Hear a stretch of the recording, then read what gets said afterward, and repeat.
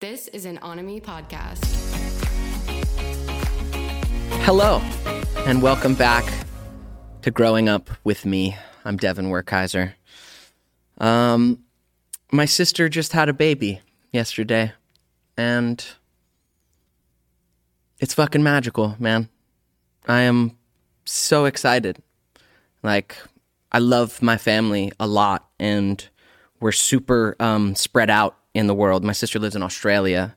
My mom and dad are in different states. My family's all in different states. So we live very spread out, but I love my family. And knowing that it just got bigger and that my life is now forever different because my niece is now in it, is really moving for me right now. And I just feel really grateful and excited for everyone in my family and my sister and myself. And that feels really good. And today on the pod, I talk with my old friend Kendall Schmidt. He's an amazing musician and actor. He is part of the boy band Big Time Rush, Big Time Rush was a show created by the Ned's Declassified creator, Scott Fellows. And so Kendall and I knew each other for years as teenagers while I was on Ned's, all of that.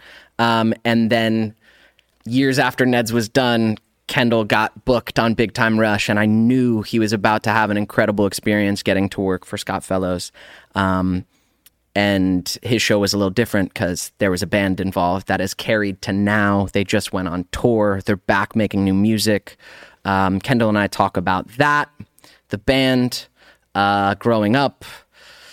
We talk about pooping a little bit, so enjoy that bit. Kendall had a lot of great things to say, and I always love seeing and talking with him and just feeling his energy. Kind of since I've known him as a teenager, he's always just been a really kind, even-keeled, grounded person, and that carries through to now. And I'm glad to know him and glad to talk with him and glad I get to share it with you guys as well. So enjoy.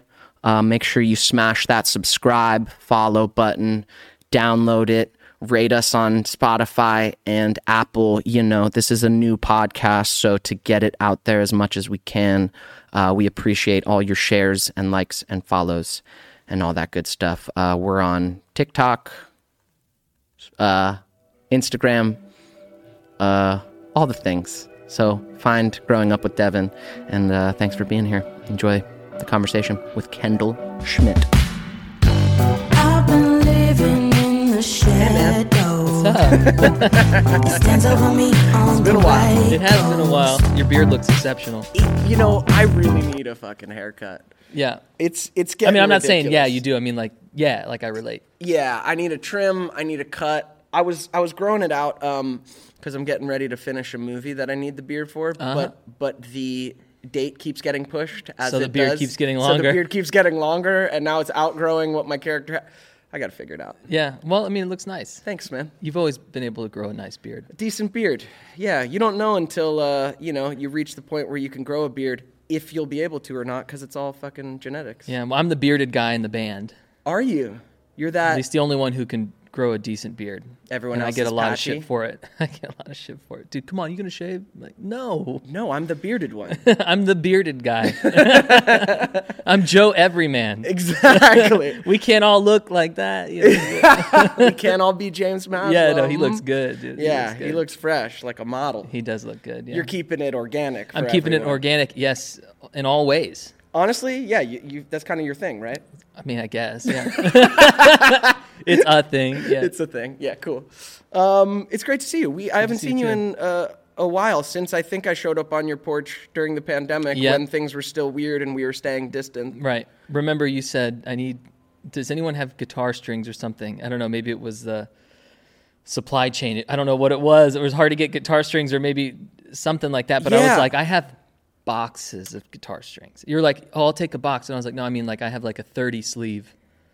You just take the whole sleeve. Yeah, and I still have them. You still, I'm sure. Yeah, I still haven't have the gone ones I through- have.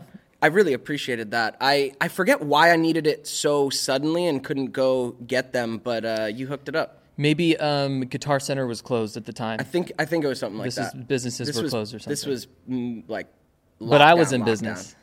I was in business. Kendall's guitar string shop was in business. Kendall's Guitar String Emporium. So for people who don't know, Kendall and I mean, we grew up together. We grew up as we spent our teenage years. We go back as far as you can.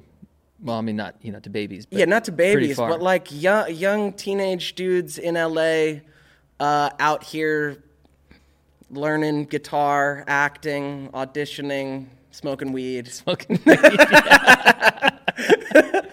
Yeah. And we both got to be on shows and spend years of our lives with Scott Fellows. We did. What a pleasure. Yeah. So Scott Fellows, who created Ned's Declassified, his show after Ned's Declassified was a little show called Big Time Rush. Was that the next one that he... I think he did like an animated something. Right. But Big Time Rush was the next hit. The next Scott Fellows smash. Yeah. I'm pretty sure the story was they were looking for a music thing. Yes. Nickelodeon was looking for a music thing, and they asked him to just come up with something. Yeah. And he's like, I got it. Oh. And he came up with Big Time Rush, the boy band. That's right. And now you guys have carried on till present day. Oh my gosh. And in between, so much, just a lot. Up, down. I mean, all of the above. It was like... It feels weird being back now because it feels like just like old times. Yeah. But then sometimes I have to like remind myself like, oh, wait, there was like a lot of in between. Yeah. Because you guys filmed the show for 3 years? For 3, 4? Something like that, yeah. Four maybe 5, I don't know. We're still touring and making music after the show for a bit of time. A little bit, right? Yeah. And then you guys took a huge gap in between. Yeah, they kind of ended at the same time. Maybe we did one more tour after our last episode. Cool. It was the South American tour, I think. Yeah. That was the last one. And then that was 2000, I want to say 14, I don't know, maybe 13. And yeah, then in between there, I did Heffron Drive and can continue to try to tour and make music and ups and downs and everything. Fell in love. Yes. Which is the most important part of it. But yeah, it's been really fun getting back together. It's just kind of trippy. How did coming back together like happen? Because you guys just went on tour. Yeah, we just went on tour. I've sort of always been. The guys would probably say this as well, that I've been the most sort of like pokey about. Come on, guys, like. Let's do this. This is great. Like, I just know people are going to love it, and people did love it, and I'm assuming they're going to some will still love it, and then we can grow even further. And we talked a lot about it over the years. I had many conversations. If I was seeing each one of the guys, it would come up once in a while, and then we actually seriously started talking about it in 2019, and then really like establish, okay, we're doing this, and here's our team, and blah blah blah in December, and then the pandemic, and then the world shut down. But it was kind of a weird blessing in a lot of ways, because I mean, I'm sure there's probably some people who don't have any silver linings to it, but there was a silver lining for us, which was it gave us time to sort of figure out, okay, how is this actually going to work, and then what's new music going to sound like. Right. We did a lot of Zoom sessions that. No offense to anyone on them, but I don't think anyone was really, we all tried. It just wasn't working. You tried to Zoom session? Recording sessions. Oh, no. Which you know how hard it is to write a song anyway. Sometimes it isn't, but... Yeah. And with 4 dudes and lining up singing and lag and over Zoom, people are like... terrible. When people start doing like the making up melodies... Yeah. With other people, and then there's like 4 or 5 different... lags that people go... Yeah, you're trying to hit a harmony, and you're like, but oh my if there's God, a little I gotta lag, get you're going to lose here. your fucking mind. Terrible. So it gave us some time to figure that out. And then by the time everything calmed down a bit, we started doing in-person sessions again, which made it all happen. But the whole process was like, our first show was in December 2021. So 2 years later was when it actually came to fruition. Yeah. And how was being on tour? I saw some clips. You guys were in some like stadiums. It looked like some big ones on this big one, yeah. venues. Was this a Mexico tour or all North America? The first 2 shows in December were just 2 shows. Okay. We did a couple Jingle Balls as well. Okay. But we didn't want to put a whole tour on sale without knowing, like, is anyone going to Are come? they back? Yeah. You know? So we did the 2 shows sort of as like I don't know, will anyone show up? Yeah. And they sold out immediately. Amazing. So that was like, oh, okay, They're here. They're people ready. are here. They're paying attention. And then in the meantime, the show got added to Netflix. We had nothing to do with that. They just added it. Oh, that's so that perfect was timing. very lucky. I think all of them did. Yeah, Ned's got up. That was there like a too. big, I don't know, some big deal that Nickelodeon made or something like that. But Yeah. Which we don't see a penny. which we don't see a penny of. Yeah. That's okay. It's fine. That's it's fine. I'm fine. I'm doing fine now. Yeah, I'm not worried. I'm fine now. Why are you worried? I'm having a garage sale next week. Everyone man. come. Those can be pretty lucrative, actually, depending on what you got. That's right. So the shows did really well, and then we said, okay, well, let's plan a tour. Yeah. And then that was 44 shows, which included 3 in Mexico. So it was 41 in the States, which was, again, you're there, and then you go, yeah, this is like totally normal. Yeah. Yeah, but just like being back on the, I don't know, euphemism. Yeah. Bus. Yeah. Literally being back on the bus. On the tour bus, yeah. And it was weird. I mean, it was like it all went so exceptionally well. Good. And had a great time, and Good. it was different getting back on the road again, and Yeah. I took my little creature comforts with me and Yeah. all that kind of stuff, and it was great. Awesome, man. Yeah. I mean, life comes in these cycles. I think the older we get, the more you just get familiar with it. I think it happens in any life, but especially when you're like pursuing creativity, it doesn't happen linearly, and it comes in these weird cycles where things return years later that you thought maybe were gone. Right.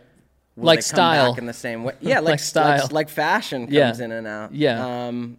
Yeah, and our lives like move like that. I mean, fuck. Right now, I'm like making a Ned's rewatch podcast and like reconnecting with Lindsay and Daniel from Ned's and like going over the show, and it's a trip to be like 20 years later, bringing it back again. This audience, this time in our lives, like, and creating from it.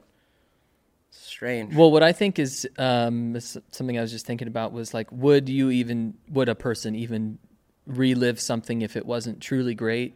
And I think that's why you're doing that, because clearly you had a great time. Yeah.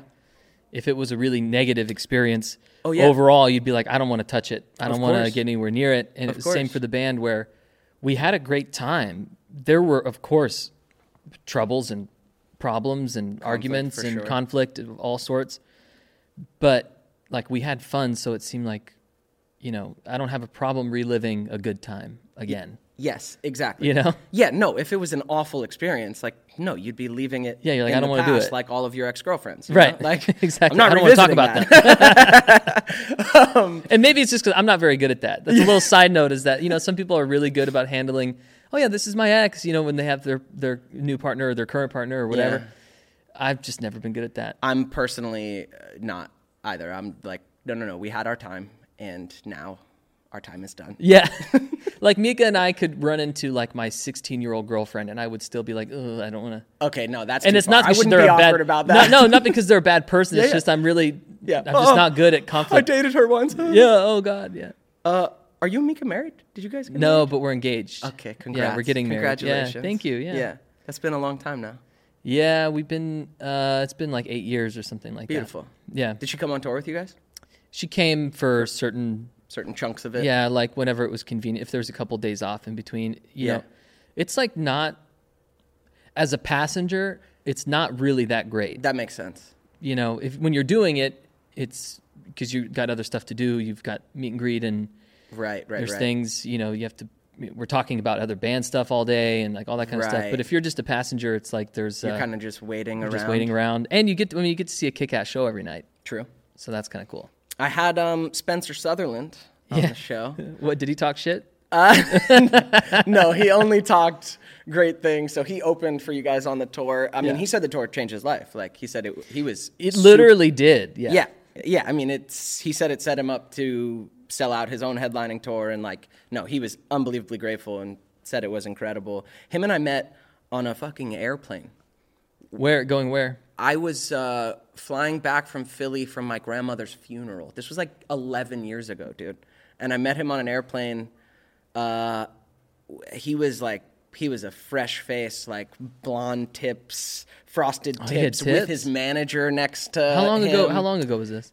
11 years ago. Or oh something. wow, like long time ago. He was still living. I can't even imagine Spencer 11 years ago for some reason. He wasn't himself yet, right? He was kind of what we all were at a certain point in our development, which was like an amalgamation of what we're trying to be to the world. Right. We're not ourselves yet. Yeah. We're like trying to be something. I mean, blonde tips just like throws me way off. I know. He hadn't found his swag yet, but not that I would put him past it now, but it would be done in a different way. It would be done in a different way. You know? Yeah. It'd be like beautiful highlights or something like exactly. Nah, he spoke very highly of you guys and the tour, and I mean, he said it changed his life, so that's pretty powerful. You know, he's one of those guys that it was really impressive to see, because when you open for somebody, it is what you make of it. You know, Sure. If you he spent all the time seeing fans, talking to people after. Yeah. You know, getting a bunch of people together after the show and kind of just like shaking hands and giving hugs and taking pictures. And, you know, and also besides the fact that he's extremely good looking, very, very talented. Yeah. Songs are cool. He's got an amazing voice. Crazy voice. And all those things would be great. But when you add in that he's such a good performer, because that's what it's really about. Yeah. You know, there's plenty of artists who don't have like crazy voices, but like they're not like doing riffs and runs and all these kind of things, but they perform. Yeah. You know, even if it's an alternative music, you know, if it's alt enough, then you better perform like that. Yeah. You know, rock and roll would be cool. Yeah. And he nailed it. Yeah. He nailed it. Yeah. I'm so proud of him for that too. Yeah. I mean, the fact doing your own tour after, I mean, I know how hard it is to do a small tour like that. And selling it out is a great look. Yeah. Having any shows sold out is a great look, let alone like, I think it's almost all of them. Yeah. He's almost at this sold point. And by out. the time it comes up, it'll be all of them for sure. And that's a cool little like leg up. You guys were able to give, first of all, he's great to open for you guys, so it works out for your guys' tour, but then it's this cool like reciprocal Did he thing. mention how I met him? No. So I guess Logan had known him a little bit, and maybe it was the same way, but he works out at this gym in Studio City. Mm-hmm. And then I signed up for the gym, and Logan and I would typically go together because when he's in LA, we're like 4 blocks from each other. So I'll come get you, and we'll go. Yep. And Spencer works out in the gym. And there's this guy, and then he like came up to Logan one time and was like, "Yo, what's up, dude? Good to see you." "Oh, good to see you, man." I'm like, "Hey, I'm Kendall. Nice to meet you." And then I just only saw him at the gym until we were on tour together. No way. Yeah. I love it. Until we were on tour together. You know each other as gym bros, and then you're like, hey, yeah, I mean, he gets in there. He works hard. Yeah, you know, he's pretty shredded. He's pretty shredded. And we would talk about it. And then one time when it actually was like happening, like, you know, amongst the crew, we were talking about who we're going to have. And then his name came up. And then that was like going through the process. Yeah. I would like see him at the gym, and I'd be like, you know, I don't want to talk to him, you know, because I don't want to give anything away. Maybe, right. You know, because it's not, even though I'm in the band, it's not just my place to like divulge information about everything. Yeah, not until it's real. I'm an oversharer, so that's something I've been accused of many, many times. Tell me everything. I will. Okay. I will tell you literally everything. I mean, we were just talking about shitting in a hole. It's true. Earlier before we got on this podcast. It's true. Before we started, Kendall was telling me about driving across the country during the pandemic when things were scary, and he didn't want to stop at a rest stop, you know, because of germs. So him and his girlfriend digging holes and pooping outside. Yeah, they're called cat holes. Is that what they call them? Cat holes, yeah. Because it's like dig it like a little cat. I got it. Get it? We had a really nice like You had a beautiful system. green shovel. Yeah, you had a nice shovel. Yeah. It was difficult depending on where you were. For sure. You need ground that you can It's get into. soft. You need a little privacy area. Yeah. The privacy was fine, but sometimes digging the hole, especially when, if you got to go, Damn. you're like, it's a very, This is good bonding for you and Mika. So anyway, I overshare and I would see him at the gym. And finally one time I asked, I was like, if I say something, is it weird if I say something? He was like, no. And then I was like, hey, good, we're going to be seeing you on tour, all that kind of stuff. Sure, it was great. It was great. He's good people. Yeah. He was also living it up because they rented it's called a bandwagon. So it's basically like an RV that's more converted for touring purposes because there's like multiple bunks. Yeah. But it's a big RV, and when you go in it, it looks like an RV. Yeah. And they were just living that life. It was like, it felt like Almost Famous a little bit. Like I was seeing it from their side of like the band together in the kind of beat up. Yeah. And no offense to Bandwagon. It's a cool company. So, I mean, I don't know. Shout out. Yeah. I don't know. Do I even need to shout them out? Whatever. Bandwagon. Sure.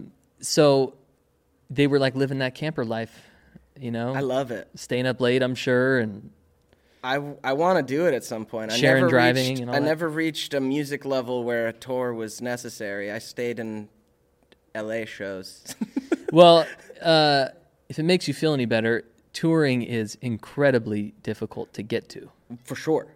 Yeah, no, for sure. It's incredibly difficult to get to. And I was even thinking about, like with Heffron Drive, we haven't made music in a long time, but I was talking to Dustin about that. It's like, let's just make some shit up. Let's just have fun some other time. I mean, I got a long list of things that I need to do, but yeah, like I want to get there at some point. It could be next year, year, could be the year after. I don't know. Yeah. But the one thing that I said is I was like, dude, we're not touring unless there's a reason to. Yeah. Like, because touring when, there's only so many small rooms. I mean, if you go if it's a certain size, you're like just losing money hand over fist. Yeah. No, you need to have the demand. Like it needs to be somewhat big enough to afford getting to Chicago. For sure. Yeah. And we did that sometimes, and then sometimes it wasn't like that, which was really, really hard to swallow. Yeah. Especially coming from big time really rush. Big shows, and then being like, whoa, this is like crazy. So anyway, I was like, yeah, if we make music, we'll make music. Yeah. And if something pops, great. We'll go tour. If not, let's just keep making music and it'll be fun. Yeah. When you were younger, when you were growing up, what was your like vision for your life, and are you living it? Like, what did you want to be? What did you want?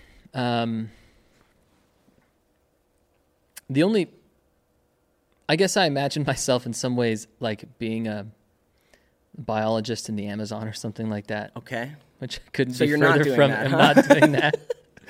On the side? I was always such a big animal guy, and like unlike all my other friends at the time, like I was really into gardening, animals, plants, just like all that kind of stuff. I was I just liked Mother Nature and all that, and I thought it'd be interesting to be like a researcher or something like that. I did not envision, which is funny, I did not envision being in a band. Maybe like in my later teen years, I thought when I was making music, I was like, yeah, I'm gonna be in a band. Yeah. It'd be cool. But I don't know. I think maybe you can relate to this a little bit, that, of course you can relate to it. When you are starting at such a young age, it kind of just feels like what you do. Yeah. It's just what I do. Yeah. I'm sure you got asked, oh, your parents put you into this or all that kind of stuff. And for me and for my brothers, it was always like, no. Yeah. It was purely like driven by just an interest to do it. And my parents were cool enough to give it a shot. Right. They weren't like, you're carrying this family, you need to, it was nothing like that. Yep. But, I started when I was like 5. And so even though I had these biology being a biologist, or I wanted to be like Steve Irwin, really, cool. All those aspirations, which now I think about it, I could have been on TV, Steve Irwin. Right. Like, just like that. Could have done something like that later. But, no, I guess I didn't really envision a lot. I kind of just had always been in entertainment, and I figured at some point, maybe if I got lucky or tried hard enough, that it would work in a way. Don't know how. Don't know how it worked at all. I really don't know how any of it worked. I don't have any advice to give. Yeah, no, I don't have any advice to give about anything because I don't know how it happened. no, that's real. Sometime, forever, I'll get messages from people who ask, like, how do I get into acting? How do I get an agent? How do I break in? And I don't know what to tell anyone. It's like, I don't know, especially now. I mean, back in the day, you could have said, "Hey, find a manager, and they'll get you auditions." Yeah, especially not now. And even then, it's like, I don't know. Everyone's path, you enter it differently, and it seems impossible.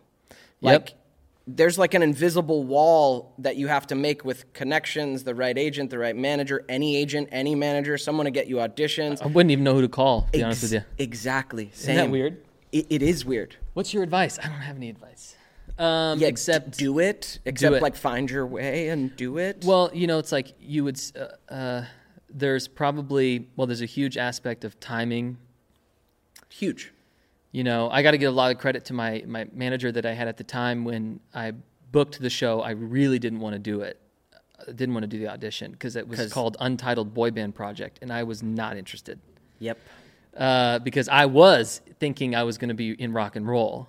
Yeah. Because, At that time, Kendall and I knew each other. So I had come off Ned's, and we ended up like kind of in a similar friend group, like in our teens, like 15, 16. Yeah. And I partied at your house a lot. Yeah, for sure. And Jesse's. And Jesse's. And Kendall and I would like hang out in a similar circle, and like you were always playing guitar and singing covers, Sublime, Dashboard Confessional, like all the It's a short list. Yeah. Third Eye Blind, I don't know. Yeah. All the hits. Taking Back Sunday. Sunday. Yeah. And so like I always associated you with music, but then I remember when the Untitled Boy Band Project came out, I can't remember if I was even allowed to audition because it was a Scott Fellows coming off Ned's. I think I might have been, but I wouldn't be surprised if they were like, yeah, why not? Right, but yeah. I think I had the same feeling as you, which is like, I don't want to do a boy band. No.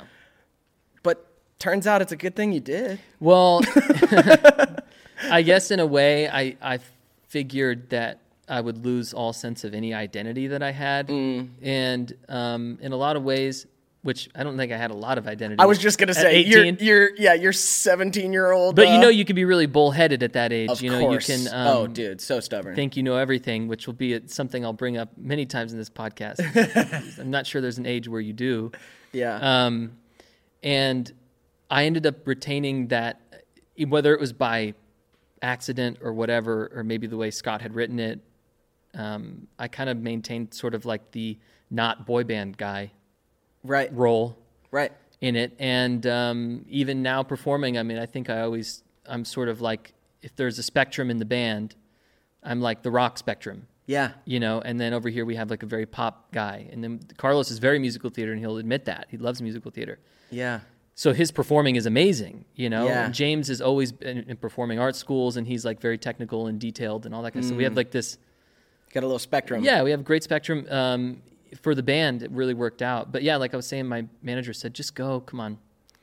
I don't know if you ever met David Eisenberg back in the day. I don't think so. But shout out David Eisenberg. He was an excellent manager, but he was like, just go, give it a shot. And I was like, shit, okay. And then I got a call back, then didn't hear anything. So I thought that was over. And then I got another audition again, like 6 months later, which I had a broken hand, and I was in a cast. I don't know if you remember when I was in a cast. Vaguely, yeah. But I mean, the real story of it is, and now I'm when I was younger, I used to be embarrassed by this story, but now I'm 32. I don't give a shit. My dad was really angry at me when I came home and I was smoking weed, and there was this big family discussion going on, and he was like, "Where were you?" And I'm like. Cross-eyed. I remember saying, I don't want to do this family conversation right now. Like, I was like, I'm not into it. And he was like, must be nice smoking weed all the time at 18 and blah, blah, blah. And I was like, fuck you. And I ran into the room and I punched the wall.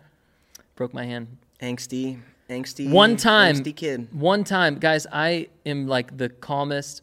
I'm not that guy. Yeah. but angsty teenager Kendall one time punched the wall and broke his hand. Wow. I didn't even get through it, which was really kind of a bummer. Sad. Yeah. I hit a stud. Oh, wow. So just cracked it. Yeah, that's perfect. Anyway, circling back to the audition. Then you're in an audition with a broken hand. You know, and I'm like, they're like, sing a song. So I'm like singing Fall Out Boy, you know, like this with my cast on. And then I got another call back. And then it was like another long wait, 6 months or so. I don't know. Wow. 4 months. It was just like, it took forever. Yeah, long waiting. Know? And then I had network, and then they did like a boy band boot camp, which was like 3 days of learn some choreography. Learn choreography, sing for a coach, act for an acting coach, which I know, and it's going to kill me because I'm blanking on the acting coach's name, but you would know her. She like did a lot of Nick stuff all the time. Kaylee something? She might have even been like, sometimes she was like the coach on set. Did you guys ever have one? No, we had Scott Fellows. Yeah, that's good enough. He just gave us line readings. He's too much already. But he just told us how he wanted it said. Like one little memory that always sticks out, and it's so stupid, but it's just like, I remember doing the scene, and it was like talking about something, you know, like the line was like, you know, how we were back in Minnesota or whatever. And I was like, how we were back in Minnesota. And she goes, where are you pointing to? I was like, I don't know, Minnesota. Yeah. She's like, you don't need to do that. You don't have to point to anything. We get it. You know, and I was like, wow, that's actually surprising how simple that is. So anyway, I failed the dancing part.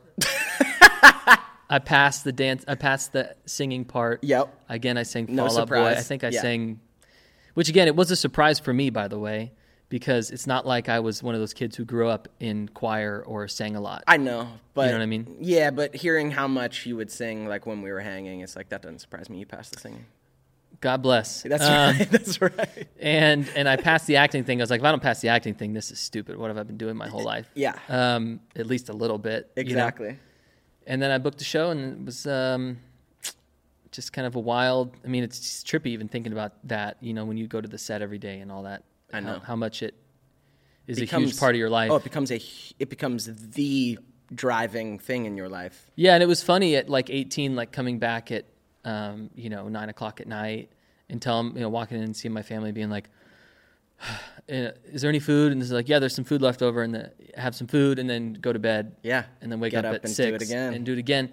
Which again, that's like any job, but coming from, I never really had a job. So that was like, yeah.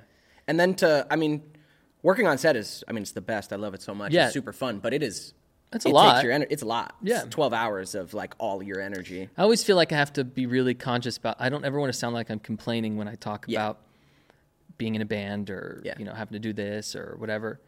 But it doesn't negate the fact that some things are difficult. And by the way, I think for a lot of people, even standing on stage would be an impossibility, so it's like, it takes some gumption. Yeah. Takes energy. Yeah. You when got to you get be off, out there. you feel it. Yeah. Yeah. So you booked Big Time Rush at 18? Yeah. Cool. So getting to actually feel like an adult has been a process in my life. To actually feel like, I think at 18 I was calling myself a grown-ass man, but that's hilarious. I was a baby boy. Yeah. And then at 25, I started to feel more adult. I started to feel kind of the healthy responsibility of that time and starting to feel like I had the capacity to hold it. But then really it was like turning 30, 31 that I'm like, oh, this is adulthood. This is... Is it? Is it? I think it's constantly happening. You're constantly maturing. I don't think there's a finality to it, but I do feel I am in the adult phase of my life for real now. Right. And it took a lot of different shit happening. What were some like notable points for you where you felt, oh, I'm an adult now? Really started happening just recently. Yeah, I get it. That's what I said, last 2 years. When I was, so those kind of similar ages, let's just go with those, 18, first of all, there's a little bit of arrogance that comes up because you're like making money at 18 and not arrogant like, hey, I got money, just like, I've got it all under control. Yeah, I got this. I got it. Checks coming in. No idea how to manage any of that. if I could go back in time, I wouldn't change anything. But like, if would you give your young self some advice? I'd say, oh my God, invest. When you're making money, like, I think this might be a little bit more of a curse of, it's definitely a curse of growing up, but I think even more so of being in entertainment, because there's not a lot of thought into, a lot of musicians I know are, I'll die making music. You know what I mean? Like, I'll go do this forever. I'll go to zero and beyond. Yeah. To do it. And I think actors feel like, and musicians feel like that a lot of times. Like, this is it. It's either, it's make it big or die trying, whatever.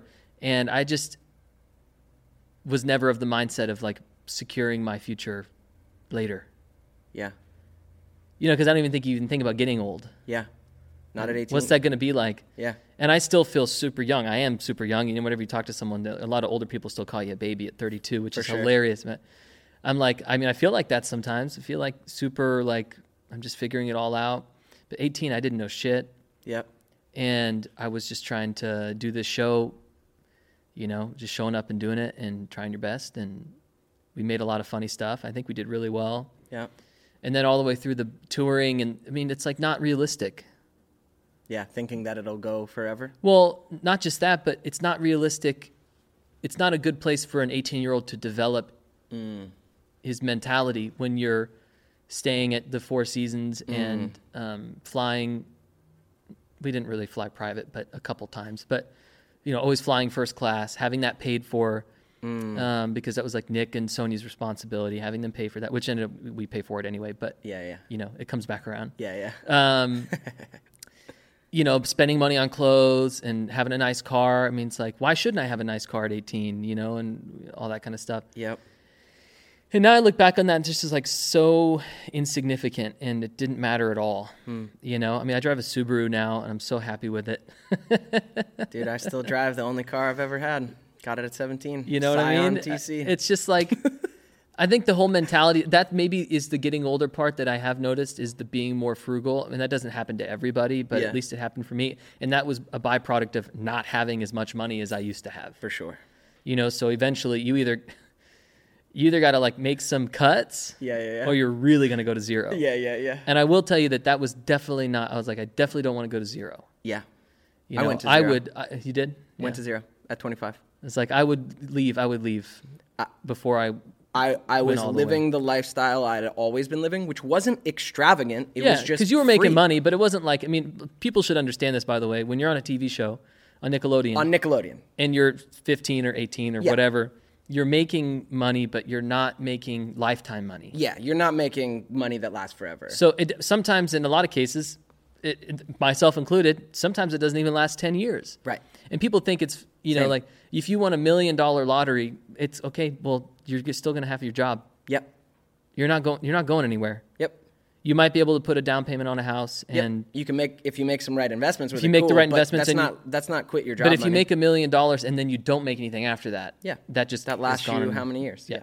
Especially when you live a little bit elevated lifestyle. And again, I don't think either of us were. I wasn't extravagant, but it was free. It was like I was living a certain. You wouldn't lifestyle. think about going to a dinner. You just would go to a dinner. Yeah. Exactly. And then I went to zero because checks stopped coming in, and I didn't adjust my lifestyle because I was like, no, I'm going to book. Were you in the process of adjusting the lifestyle as that happened, or was it like, oh shit, and then I was sort of in the process of adjusting the lifestyle, and then it was like, oh shit, I'm at zero. Zero. Yeah, frightening. I'm not gonna lie, I got pretty close. Yeah, and there's been so many, I don't know, it's like by the seat of my pants. My brother always says jelly side up. He thinks that I land jelly side up. Wait, explain that to me. So it's like if you drop your toast, you don't want it to land jelly side down because it's going to get... Oh, jelly side up. You get lucky. Your jelly is not on the floor. Right. I got it.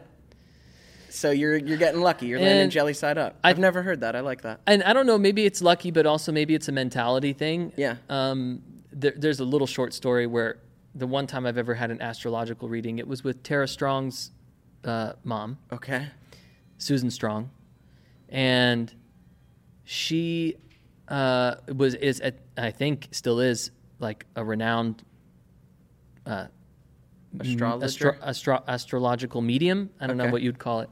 Okay. And she said quite a few things. It was on my 23rd birthday. And my ass is getting numb. Sorry. It was on my 23rd birthday. And she mentioned a couple things that I think one of the things she said about love was that Mika was coming, even though I didn't know that that's what that was at the time. I can look back and be like, oh, well, that makes sense. I thought I had my sunglasses on. For a second, I was feeling it like this. I was like... You felt a little tickle? Oh, I felt a little tickle. That was me. Can you imagine me sitting here with my sunglasses on the entire time? Yeah, you could do it. I think Keith, my homie, wore his sunglasses just on the pod the whole time. Oh, good. So That's fine. You could live that life. I thought about it. You could be a rock star. Driving over here, I was like, maybe I'll just wear my sunglasses. Yeah, you could be that cool. So she said something about love, and I equated that later on to Mika. But one thing she said, and I know it sounds kooky and stupid, whatever, but she mentioned something about, she was like, the next few years of your life, everything is going to change. The way you make money is going to change. And I thought that was like, oh, I'll just make money in a different way. It turns out it was like, you'll make less of it or none. But she said something like, but don't, and again, she's got all the info written out, She goes, but don't like worry about money. Like don't stress, not stress because we all stress about money, but don't like count yourself out because it'll come again. Yeah. You know what I mean? Yeah. Like sort of like it comes in waves, and don't stress out when it's a low part. Yeah. Just like keep the faith. You're not going to, my astrology reading is telling me that you're not going to have to worry about it. Right. And now of course I worry about it still because I'm thinking about, well, I want to make sure that that's set up like for when I'm, retiring, which there's no such thing as retiring, I don't think, in entertainment. Anymore. But yeah. I mean, what would I retire to do? Right. Woodworking or something like that. Yeah, you could do it. Which I would want to do anyway right now. But I kind of took it to heart, and I know it sounds silly because it's like you could say that to anybody. Just don't worry about money, and then they go, oh, well, now I got nothing, so I'm a little worried. But I don't know. I kind of just believed it, and maybe it was that little bit of extra faith. Yeah. That like if I just stayed positive, yeah, that it would be okay. Yeah. And through all of it, even though I was very, very stressed, quite a number of times, and for many years, I kept the faith that it would be okay in the end. Yeah. Even if I had to go do something else, I knew, like, well, I didn't go to college, but I know I can do anything. Yep. And if anything, in being in entertainment kind of taught me that you can do anything if you put your mind to it. Yeah. So I just kept the faith. And now I'm just trying to rely less on faith. You know what I mean? Yeah. You've had the faith. I've had the now faith. You're trying to have the and literal. The faith worked. Yes. And so now I'm trying to not rely on the faith. Yeah. You're trying to rely on the actual. Yeah, on the actual, make investments. Smart. Investment sounds funny. It's like literally just set up your retirement. Right. So that you at least have money when you get older. Right. Start saving. We don't need to go. This isn't like a financial podcast, but like, it No, doubles. It doubles every 7 years. If you just look it up, it's pretty basic. If you can contribute anything to a retirement account, please, please, please do it. I know you're probably sitting here watching this. Maybe you're 21 years old and you're thinking, retirement account? And why is he talking about that? Just invest in a retirement account, even $1,000 or $50 a month or whatever. Just start. Very important. Finances comes up a lot on this podcast because, we are talking about growing up. We are talking about adulthood, and that's when you start to feel like an adult. Finances are a part. Like, yeah. That's part of it. When you really start like looking at your money, how am I going to make more of it? How am I going to have it in later? The future? Yeah. Yeah. That is a part of taking on the responsibility of adulthood. And again, I think a big part of the entertainment aspect of it is because it's just inconsistent. Oh, yeah. If you had a job... Yeah, you would just... Like, let's say you were working... I know you'd always have a cool job. But let's say you were working at, I don't know... the only thing that pops in my head is Google. Maybe because it's such a big company. Job. But anyway, you're working at Google somewhere. But you're not like the Google exec. You're just... You're like, you have a good job at Google. Yeah. If you work hard and you do it right, you will... continue to work make money. Google, and you'll constantly make money, and it won't be like acting money where when it really comes in, it comes in big, you know, Yeah. and then it doesn't Goes at all. away for years. Yeah. It'll be different. So I think because we're in entertainment and money is episodic, it's important to try to do something with it. Yeah. I mean, I invested heavily in myself, Yeah. Yeah. which doesn't have returns. gear, studio, Yeah. lessons. Yeah. For sure. And food. Food's a Food. big one. Yeah, lots of food. That's what I spent most of my money on. Food's a big one. Yeah. Well, because we like good I like food. good food. And Yeah. then buying my friends meals and drinks Because why not? because I had it. Yeah. I used to like, And I did. I used to pay Dustin to go to movies with me. Not like What? actually pay him, but I'd be That's- like, that's he'd be like, so dude, sad, he'd be like, dude. dude, I can't go Oh, yeah. because I don't have the money. Oh, yeah, And- Dustin and was, I would just Dustin was like, broke. yeah. So that makes sense. Broke, You're like, broke. I got you. Yeah, Dustin was broke. By the way, I was broke too. It's not like I had, I ended up going broke But you could because of afford that. an extra ticket. Yeah. Well, what's interesting too is that talking about waves, I had Coogan money when I turned 18. Yep. And I want to say it was $25,000 or something like Okay. that. I didn't really have any other. I mean, maybe I had like $1,000 in a bank account or something. Yeah. But anyway, I got that and immediately blew it. Wow. Like Wow. I probably ran through all that money in 6 months. That's reckless. That's reckless, bro. Yeah, and I didn't have a job. Yeah, so, that's reckless. On what? Just weed and and paying for dinners and buying guitars and Yep. I mean I did buy a lot of stuff for myself Yeah. for But 25 grand can go real like quick. that. And right when I was like about at zero and I was like, oh my God, I actually have to get a job because I forgot I'm 18. I forgot I'm an actual adult. And then did you luckily like book big time? And right I then? luckily booked it right then. Wow. Yeah. Right at the precipice of it. Yeah. Yeah, I had to go get jobs when I got to zero at 25, and it actually was that good, deeper reminder for me of something you said, which is, oh, I could succeed at any job that I Yeah. like 'Cause anywhere. You're a good person and you work hard. Yeah, have work ethic. I pay attention, and like I can figure out what the success of that space looks like, and that was a good reminder because as acting roles as I started to book less and less, and that dream felt further and farther away, it got scary because it's like, this is all I want to do. This is all I do. I need this to work. Then when I needed to just go figure out money, it was a nice reminder of, oh, it's not so dire. I want to act. I choose to keep pursuing it. But if I had to go find another career, I could succeed. Yeah. I could go find something. And by the way, maybe the first swing at it isn't like, that's not like the Yeah. job, but there's a number of things I'd be happy doing. Yeah. Yeah, Yeah, same, to be honest. I'm not, and again, I think it sounds so, when people talk about like that they're from somewhere else and they dream of doing this and they'd give their left arm for it. Yeah. They would do anything. And there's a part of me now after being in it for so long that's like, I wouldn't do anything. Yeah. Because now I don't want to do just anything. I want to do something that makes me happy more than makes me a ton of money. Yeah. I don't want to go broke, that's for sure. But that comes with the experience of having done it and having found your way into it already. Right. Because I'm the same. I won't do anything. I mean, look, I could make an OnlyFans. Brother, I thought about it. I would pay a lot of money to see your dick. And I think some other people would too. Yeah. And I almost cashed in, bro. It's not a bad idea. Look, it's not a terrible, like, No. there's nothing wrong with it. No. I'm It just is- saying- It is a way to take your life into your own hands. Yeah. And your dick. Into your own hands. Yeah. Just in public now. Yeah.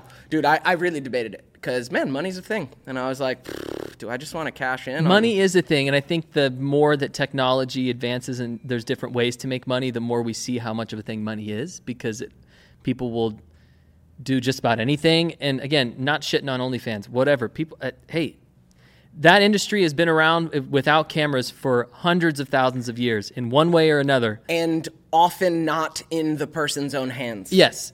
That's what's so I'm it's like, empowering and it's great and all that. But where were we going with that? I was going to say we just got to talk about OnlyFans. I was going to ask you. Go on.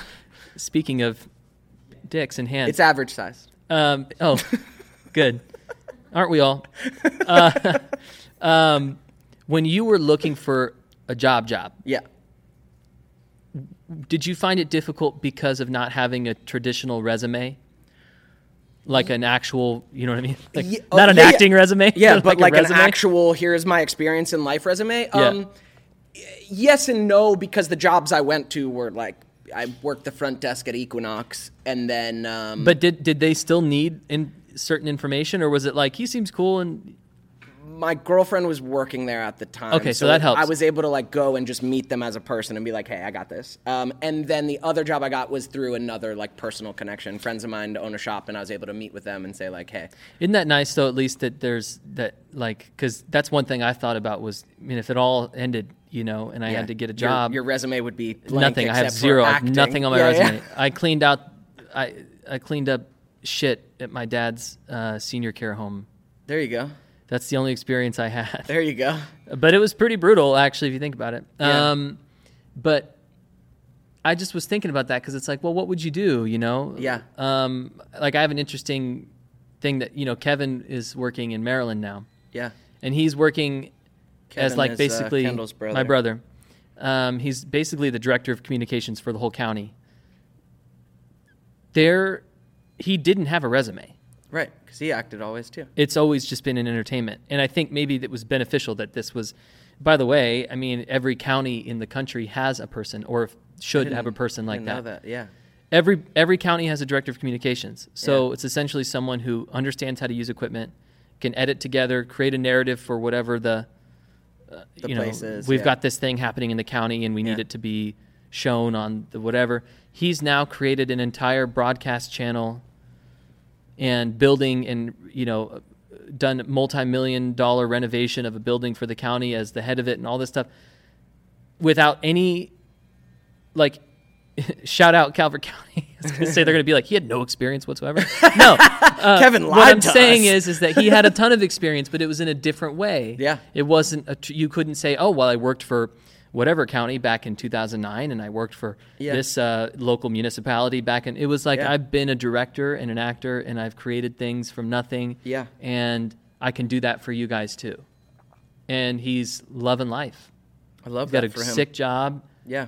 You know, He's out of LA. does well, bought a home, Amazing. you know, so it's something that it gave me a lot of faith too, that, oh, you know what? Like There are options. there's other options and like Yeah. cool ones. That's a cool job. Yeah.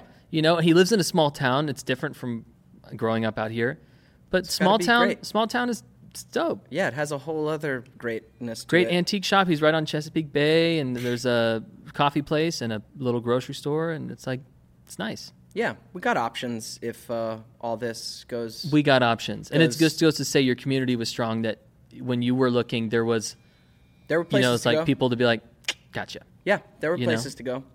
Although it was such good learning. I mean, like you said earlier, like an 18-year-old just having money and work and being flown around is not a great place to develop.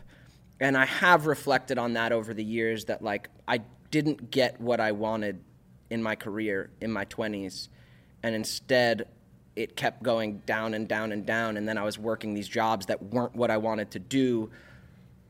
But that was, even though at the end of it, I was like, I was more clear on, I want to act. I want to make music. Like, I want to create. That is what I want to do with my life. But it was a great place to develop my character. Right. Was not being where I was when I was on Ned's, getting flown first class by Nickelodeon, opportunities and trips around the world, and like, all these like options and money and whatever, people giving you attention. That is not a great place for a young person to develop who they are. Not at all. And I get why so many people who hit major fame young have issues.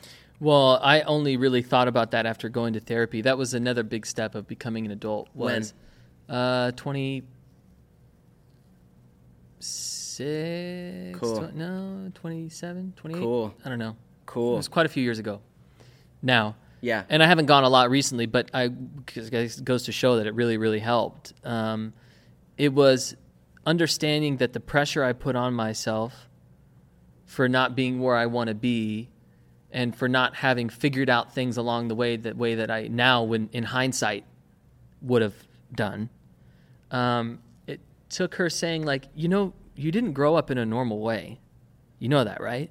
And I was like, well, no. I mean, my childhood was fine. Like, I had lots of friends, and I didn't go to school, but I had school, and I was, she goes, Kendall, you were 6 years old, like auditioning in front of people, and you were homeschooled, and yeah, you had friends, but they were all in the business, and everyone was going through the same thing, and so it wasn't you didn't have a barometer of other people outside of that. Yeah. You didn't have like friends outside of acting friends. Right.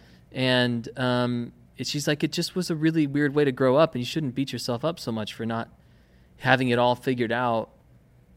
Like, that's not normal. Normally you go to, and not that I'm saying that this is like the normal and best way to do it, like go to high school and go to college and then kind of struggle through that's your a early way. 20s That's a way. There's many ways to grow up. Yeah. And in those times you're also struggling. You're in school, you're probably maybe partying a bit and maybe not focused enough, or maybe you're not, maybe you don't have any friends. Like, there's all these different, struggles people go through. Mm-hmm. But it took her kind of telling me, like, what are you talking about? Like, yeah, let some of the pressure off. Yeah, that wasn't normal. Like, don't beat yourself up. Yeah. You're doing pretty well. Like, you've got a good head on your shoulders, and you're a nice person. And what led to you going to therapy? Like, what for the first time? Because I know that's a thing. Like, I've gone to therapy, and it's been so helpful. But like, getting there that first time, like, what led to you seeking it out? Yeah, that was different. Because I had never. I mean, when I was a kid, I went to a little therapy, but that was different. That was like childhood anxiety or whatever. Yeah. I think I just felt the crushing weight of it all, I think. And I was also parting ways with having financial ties, or not just that, because it's not just that, but there were like, yeah, my family was helping me out, and I hadn't ever really gotten a chance to develop who I was because, not to any fault of them, but because I was having everyone handle my shit. Yep. Throughout my dad took, maybe, I don't know if this is illegal to say, but my dad took a driving test that I was required to do because I got a speeding ticket. My dad took it for me because I was busy. Is that illegal? I don't know. Probably, well, he passed with flying colors, so all good. But like, I didn't handle any of the business stuff. Yeah. I would just sign up for things with my credit card on my phone. Wow. And then, like all various things, like signing up for this service or whatever. And I got meal deliveries now, or whatever it is. And I just never handled it. Didn't think at all about investing. Didn't think, and I just was feeling like depressed, I guess. I hadn't really ever felt I guess everyone's got a different interpretation of what that feels like. But I was feeling very, very low. And Mika encouraged me to go to therapy, and actually she's so sweet, she made me a list of people that she thought, just from either their photo or information about them, would be great. And I called one woman who was like, picked up, and she was like, absolutely, yes. Oh, Kendall, it would be really great to see you. And God bless her. And I set an appointment because I was like, well, shit, that's the first call. I'll make an appointment. And then I talked to the second girl and woman, and she said, I'm talking to her. She goes, wow, that seems like a lot. Like, I would love to see you if you want to chat about it. And I was like, that feels better. Yeah, this feels better. Then, oh, Kendall. Yeah, just like very like this. And I was like, I'm just not into it. And she was much more of a straight shooter. Yeah, and that's what's up. I was like, is it rude for me to cancel on the first? And she goes, no, cancel. What are you talking about? Cancel. It's your I was life. like, great. Exactly. It's your life. Do what you want. Don't feel bad about it. Yeah. Like, do what you need to do. And so, yeah, we had a couple, probably a year and a half, 2 years of really digging into it. And, there was times I would go in, and this is an important thing to note about therapy, is there's times where you go in, you feel like, well, I don't have anything to talk about today. I feel good today. Something always comes up. Absolutely. Something always comes Just up. start where you're at. For sure, I've had those sessions where I'm like, How you feel? I feel I good don't know, today. man, I feel good. Is there anything that has been bothering you at all? And you're like, well, I mean, well, there's this one thing. my friend like did this, like he didn't text me back or whatever it was. And Yeah. it's like, man, I just have a problem with people like not like support. It can go. Yeah, and next thing you know, you're fucking crying about something with yeah. your family. It's a big relief. And that was the big step up. I was going to say, as far as the phases go, when I felt like I really gained something it was like 25 or 26. I can't remember exactly. Yeah. I was like, next level up in adulthood, because I went to therapy. Taking care of your... Big one, and I'm sure everyone's like, yeah, duh, Kendall, everyone knows this. But I had never thought about the concept of compare equals despair. If you compare yourself to others who are doing very, very well, it doesn't help you at all. It only hurts you. Yeah. Like, how on earth is it going to help you? Yeah. If you go, so-and-so is doing so well. Yeah. Like, why am I not doing well? You know, like... Oh, a huge chunk of my depression the last X amount of years came from comparison, but it's like... I grew up with a certain generation of entertainers, and I had some success that I had. And then in my 20s, I'm like looking over at all these kids I grew up with way more success than I got to. And it was despair. I tried not to compare, but the more I wasn't having the success that I wanted, and the more I was looking over and seeing it in everyone else, is pain every time. Well, you know, some people would say, "Oh, that feeling that drives me, motherfucker." Yeah. Guess what? It doesn't. Yeah, not really. It doesn't. Really. What drives? Yeah, exactly. It doesn't. It doesn't drive you as much as just like feeling stoked about what you want to create and what you want. Right. It doesn't drive you as much as just being in your fucking journey. The saying is not compare equals despair. Sometimes. Yeah. It's compare equals despair. Period. End of story. Yeah. That's it. Yeah. It just doesn't help to compare yourself to anybody, because everyone's life circumstances are different. Exactly. And you can't take some part of their life without taking all of it. It's also important to remember when you do see people who are so successful. I got a couple things to say about this, one of which might be just like, that's crazy. People are so successful, but you don't know what's going on in their life. You know, They could have all sorts of shit going on. Personal shit. Could have had a relative that died or whatever, you know, could be dealing with depression with completely unrelated to success, or could have had some trauma as a kid or whatever. The other thing that I started, this like the flip side of it, that I started reminding myself is when you would see someone, and this is typically if you see someone who, I don't think about this when I meet someone and they're like super cool. I do think about this when I meet someone and they're like kind of a dick, or just like, no, I don't have time to talk to you, or I'm too popular or whatever. I always think about, they look so good. I look at them. They're beautiful right now. They're like, they got all dolled up and they look great. And this morning they were taking a huge shit. Like, Excellent. If they have good bowel health. Excellent. You know what I mean? It's what I have to remind myself. Like, you'll see like some celebrity and they're like too cool for school, you know, and you like tried to, you know, talk to them or whatever. It's like, it comes up on occasion. Yep. And I'm like, ooh, I get that little sting of like, damn, that hurts a little bit. I feel like, you know, that's kind of rude. And then I think, oh, wait, no, this morning they were like, you know. Yeah, this morning they were vulnerable. Yeah. They were having a poop. You are never more vulnerable than when you're taking a poop. Absolutely. And it's just good to remind yourself that everybody poops. Everybody poops. No matter how cool it's like, I know you'd like to think your shit don't stink, but roses really smell Not like only poop. poops, but, you know, sometimes like they're like wiping and they're like, man, why am I still wiping? You know, like they're that vulnerable. Or it gets on their finger because it either tore. Yeah. It tore, or you went on the outside a little bit. Oh, exactly. And then they got poop on their finger. And that happens to all of us. And then look at them on the red carpet looking so cool. You know what I mean? So that's what I've had to, that helped me with the compare despair thing. Is like, oh yeah, they just took They take shits. Yeah, they take shits. They take shits. I love that. That's great. That's great advice. We learned it at a young age, but then it comes up later. You know, everybody poops. We learned that at a young age. And then now it comes up later and you go, oh, everybody Yeah, it's a poops. great way to level the playing field in your own mind. Yeah, you're not any more special than We're I all am. humans, we're all baby. humans, and we all got to do that. And it's extremely vulnerable being in that position. We are talking about success. Yeah. What is your definition at this point in your life of being successful? I feel like currently I feel like it could only be better because I already feel so successful I couldn't possibly be happier. Everything is a bonus at this point. You know, I'm in love. I'm getting married. I'm not getting married like I'm getting married. I'm like, I'm getting married. I'm so happy. I feel like, it's like as far as my partner goes, if I could have her with me for 1,000,000 years, I would, without a doubt. So that's already covered. Like I'm making some money now, and that's great and everything, but I don't need it for anything fancy. I don't see success in any intrinsic or monetary form. I'd like to pay for myself.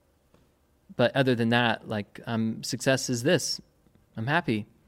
Success is like looking forward to the future and planning ahead and like being excited about it. And, people say, oh, live in the moment. Yeah, live in the moment. But you can be, I do so much daydreaming about things that are totally impossible. In fact, things that I've done in the last 6 months, like outside of the band, where the band helped me do it. Or I got, I was able to make some money and I was able to do something.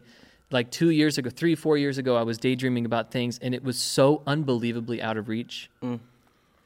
Like Mika and I would talk about, wouldn't it be great if we could do this or, but one day, soon it's going to happen. Like it's going to happen. And it's happened and still happening. And I feel like that's success. Because you could say, oh, success would be if you do very, very well and you make $100 million or something like that. But like money does not equal success in any way, shape, or form. Money is just money. And I know a lot of really wealthy people who are miserable, and I wouldn't want to live their life at all. Yeah, same. So I just want to like be able to travel a bit. Yep. And eat good food and spend time with my friends and be in love and have kids and all that kind of stuff. That's success in my mind. Awesome. My sister just had a baby yesterday. Yeah? Yeah. Is it your first uncle? Yeah. Congratulations. I'm uncle times 2 now. Kenneth, yeah. Has 2? Yeah. Awesome. The Calvary, the recent one was, what month is it? January. October. Nice. October, yeah. Yeah, I'm stoked. My sister lives in Australia, so it's so difficult because she's so far, and like I already want to go meet the little nugget. She's in Australia? Yeah, dude. She moved to Australia like 7 years ago. Wow. You know what? That's a big dream. There. That's a big dream too. It's incredible. I mean, it's incredible. It's just so far. But yeah, my little niece was born, Luna, yesterday. And now I'm an uncle, and like life has changed. Oh yeah, I feel it. Well, I can tell you when you do get down and you spend a lot of time, that the feeling I got was, like I intend to have a very good relationship with my nieces and nephews. Same. I had some great aunts and uncles. I don't have I'm not as connected with them now as I would like to be now, and that's not that we don't talk. It's just that we never developed that. Yeah. Line of communication. Yeah, you know what I mean? Like, yeah. I love my uncles and my aunts, and we just don't talk. Yeah. And that's because that was never really established. And I guess it's also because I grew up out here, so I was separate from them. Yep. But I intend to be very, very present in my nephews, and I'm assuming one day nieces' lives. And when you spend time with them, you're like, oh, I can't wait to help him with the hard stuff. Same. Yeah. I can't wait I don't know how to feel about this, and I'm so scared or whatever, and hey, let me talk to you. Like, that's the thing I'm really looking forward to. Same. Same. Because some things you don't ask dad. Yeah. Some things you ask your uncle. Yeah. Because it's embarrassing to talk to dad about it or whatever. Yeah. And that's the stuff I'm really excited for. Yeah, me too, man. I have all this life that I live in creativity and in my dreams and with my pursuits and all that, but Vanessa having a baby is like a different kind of like life and love grounding and success. Like my mom's a grandmother now, like my dad's a grandfather now. That changes everything too. Like my sister's a mother now. Like I'm just like moved that like our life is moving forward in that way. Look at us now. Yeah, especially so much of my life is like in these weird phases of like, am I still a kid because I'm pursuing like unrealistic things and all that. And like my sister's at least got a husband, got a baby. She's keeping the family going. Thank God, because I'm nowhere close to having a baby unless it's a fucking oopsie. Yeah. Which, by the way, there's a lot of movies about that, and there's such great, sweet movies. Of the oopsie about baby? the oopsie baby, yeah. There's a lot of great movies But about I'm trying not to have an oopsie baby. I'm trying to have like a baby baby. that I planned, For real. that I wanted. Me too. So, Me too. Yeah. Yeah. And hey, you're closer. We're You're gonna talking. get married, I mean, man. it's like there's not like a definitive plan, but No, it's but like, I hey, bet you are talking about it. Yeah, of course, yeah. It's coming up. Which is trippy because I'm like, absolutely, and then every time I think about it, I'm like, oh my god, Yeah. what are we talking about right now? I'm gonna be a dad. Yeah. Before we go, I'm gonna ask you some simple. We're gonna call them essentials, and I just want your quick answer on them. Basically, Quick? Okay. These are 3 essentials. Okay, 3 essential music albums. Radiohead Kid A. Fire. This is just, and it's honestly shows up on my Spotify, probably the same. Eagles Greatest Hits. Epic.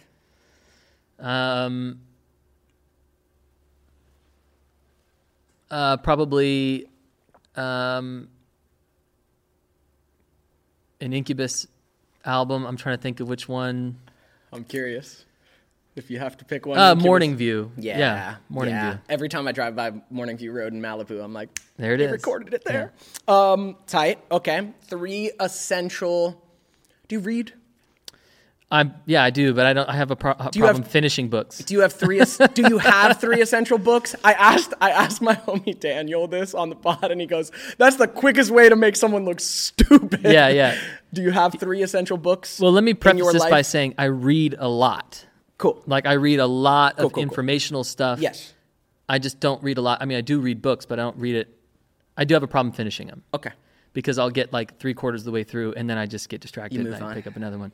I will say, love Animal Farm. That's a really interesting thought, that book. Am I saying that right? Yeah. Right? Yeah. That's Ray Bradbury? Yeah. Okay. Yep. I'm trying to think of what else.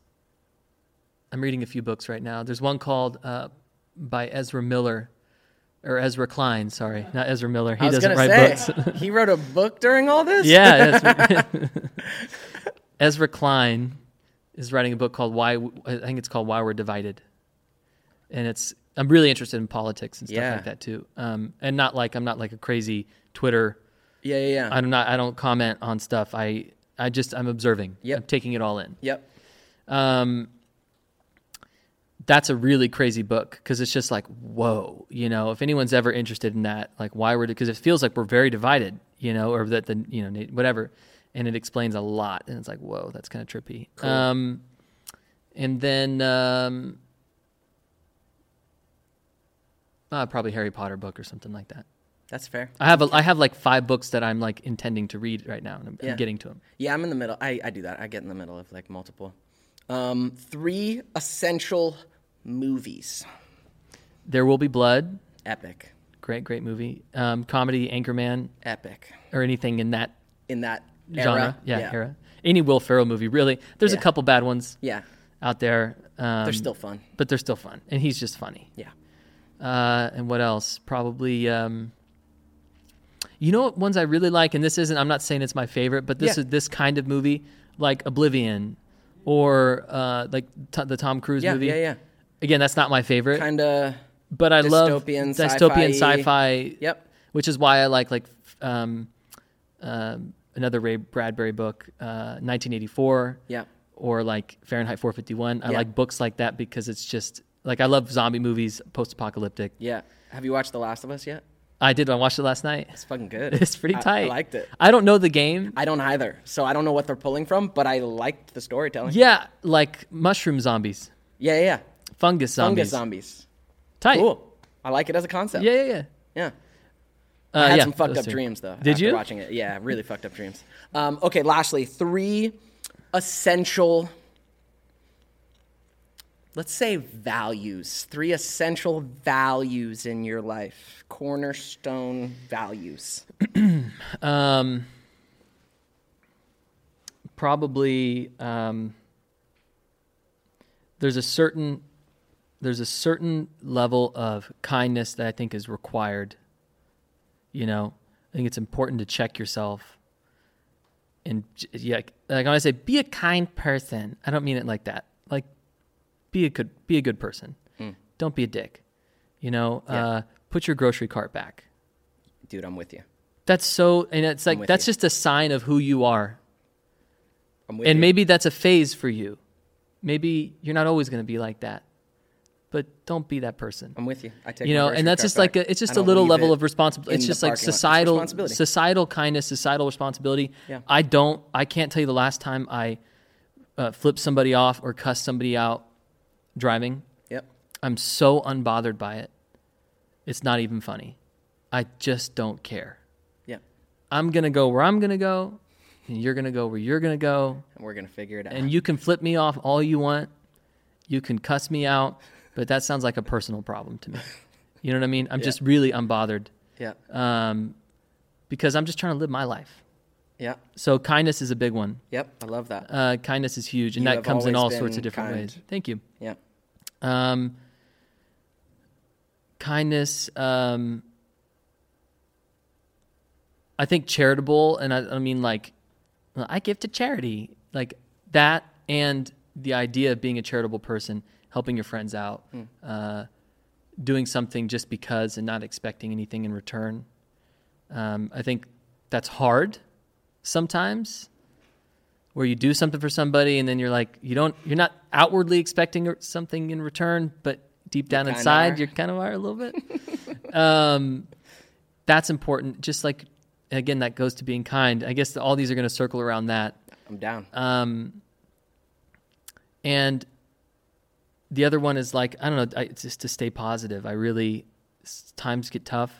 I think, Mika asks me about this all the time, or we'll talk about it. She goes, why are you so like calm about it or whatever? And I'm just like, because I don't know, when I was a kid, like, there was there was a lot of tension and all that kind of stuff. And I my dad who's a wonderful person, but he had times where he would admit himself that like maybe he was a little too angry or whatever. Mm-hmm.